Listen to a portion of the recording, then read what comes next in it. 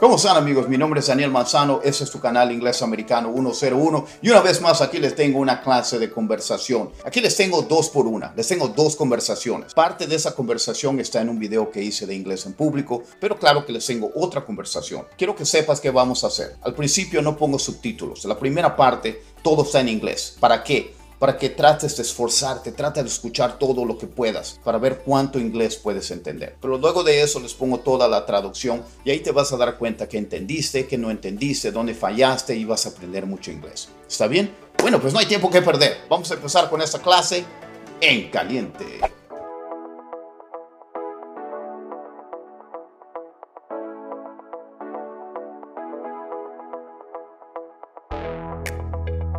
Aubrey, Hey, Daniel.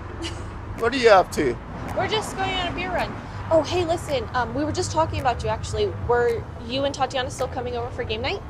Yeah, about that. I think my in-laws are going to be visiting this weekend, but nothing's set in stone yet. Okay, yeah, no worries. Just let me know. I just need a head count to make sure that we have enough food for everyone. Yeah. I'll keep you posted. I'll let you know soon. See you later. Hey, tell Nick I say hi. I will, and try to make it. Me la acerco y digo, Aubrey. Hey, Daniel. Aubrey, así se llama ella. Y ella dice, hey Daniel, hola Daniel. Y luego le digo, What are you up to? what are you up to? What are you up to? Eso tiene dos significados. En ese caso, la estoy saludando, le estoy diciendo, ¿qué haces? ¿Verdad? Pero el otro significado es, ¿qué te tramas? ¿Qué estás tramando? Si veo a mis hijos, los veo así como sospechosos, algo se traen. Les digo, what are you up to? ¿Qué se traen? Pero en ese caso es un saludo. What are you up to? Ella me dice, We're just going on a beer run. we're just going on a beer run.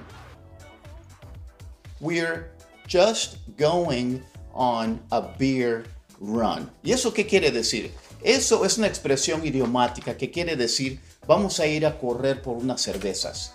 Como corriendo, eso a veces lo usan si es una emergencia. Si hay una fiesta y se acaba la cerveza, es una emergencia. Tenemos que ir a correr por unas cervezas rápidamente. We're going on a beer run. Vamos a ir por unas cervezas en caliente, ¿verdad? Y luego me dice, Oh, hey, listen.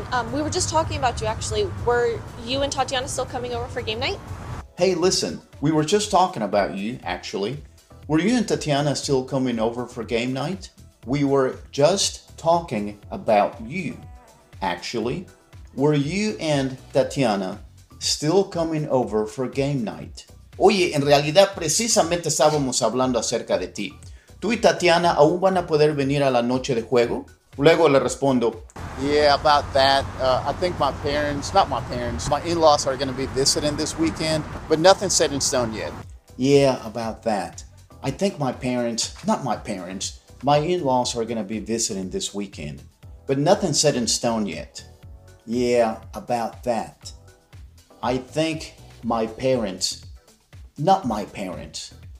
in-laws are going to be visiting this weekend, but nothing set in stone yet. Sí, acerca de eso. Creo que mis parientes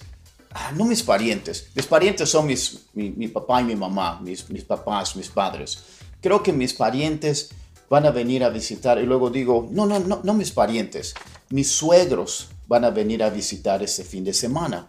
Pero no está escrito en piedra.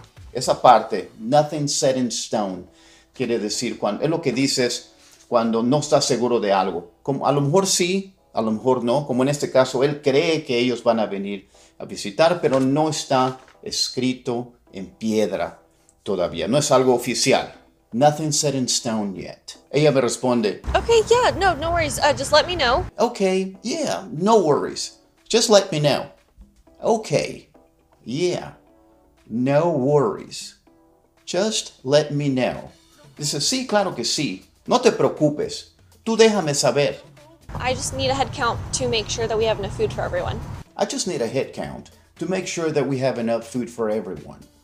I just need a head count to make sure that we have enough food for everyone. Nada más quiero tener una cuenta de cabezas para asegurarme que tenemos suficiente comida para todos. Head count es cuando estás contando, tienes un grupo de personas y dices 1, 2, 3, 4, 5, 6. Estás contando a la gente. Un recuento de gente. Yeah. I'll keep you posted. I'll let you know soon. Yeah, I'll keep you posted. I'll let you know soon. Yeah, I'll keep you posted.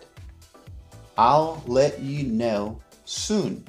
Sí, yo te voy a mantener, keep you posted. Te voy a mantener informada. Te voy a mantener al tanto. Y luego dice, I'll let you know soon. Te dejo saber pronto. Y luego digo, See you later. see you later. See you later. Nos vemos más tarde. Oh, pero luego doy la vuelta y digo, Hey, tell Nick I say hi. hey, tell Nick I say hi. Tell Nick I say hi. Que le digas a Nick. Nick es el novio de ella. Dile a Nick que mando saludos. Dile que digo hola. Y ella responde, I will, and try to make it. I will. And try to make it. I will. And try to make it. Sí, yo lo haré. Le diré que manda saludos.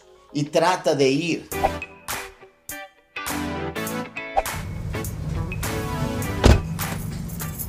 Oh, hey Daniel, how's it going? I'm doing pretty good. How's your dad doing? Oh, he's good. He just turned 71 in May. Really? That's awesome. Tell him I say happy belated birthday. I will. Take care, Daniel. Hey, you want a slice of pizza? Oh, no, we're about to eat, but thank you anyways.